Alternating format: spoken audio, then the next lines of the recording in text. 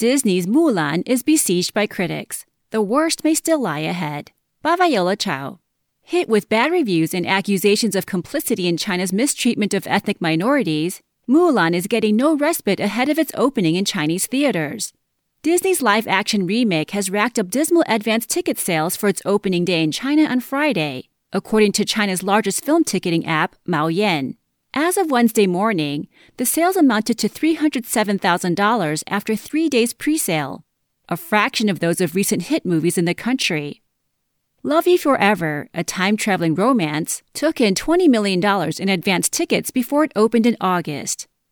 Mulan has faced a fresh storm of criticism since its September 4th release in the U.S., after it was found to be partly filmed in China's Xinjiang region, where the Chinese authorities' treatment of Muslim minorities has drawn global condemnation by governments and human rights watchdogs.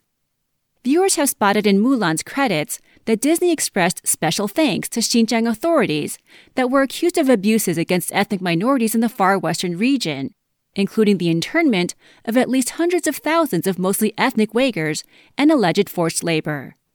Critics have cited the film's Xinjiang link as an example that the American film industry, in trying to tap China's huge market of consumers, is complicit in Beijing censorship and other rights abuses.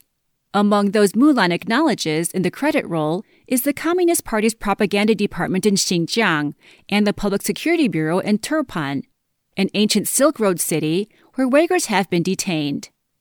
The Turpan Public Security Bureau was blacklisted by the U.S. government in October 2019 for its involvement in human rights violations and abuses, meaning American companies need to apply for a license before exporting certain technologies to the entity. The Trump administration is expected to announce a ban this week on the imports of all textiles using Xinjiang cotton on the grounds that they were made with forced labor. The full scope of the potential order remains unknown. Mulan was filmed in 2018, and it is unclear how much of the film was shot in Xinjiang. In 2017, its director Nikki Caro posted a photo from the desert in Xinjiang on Instagram while scouting a location for the film.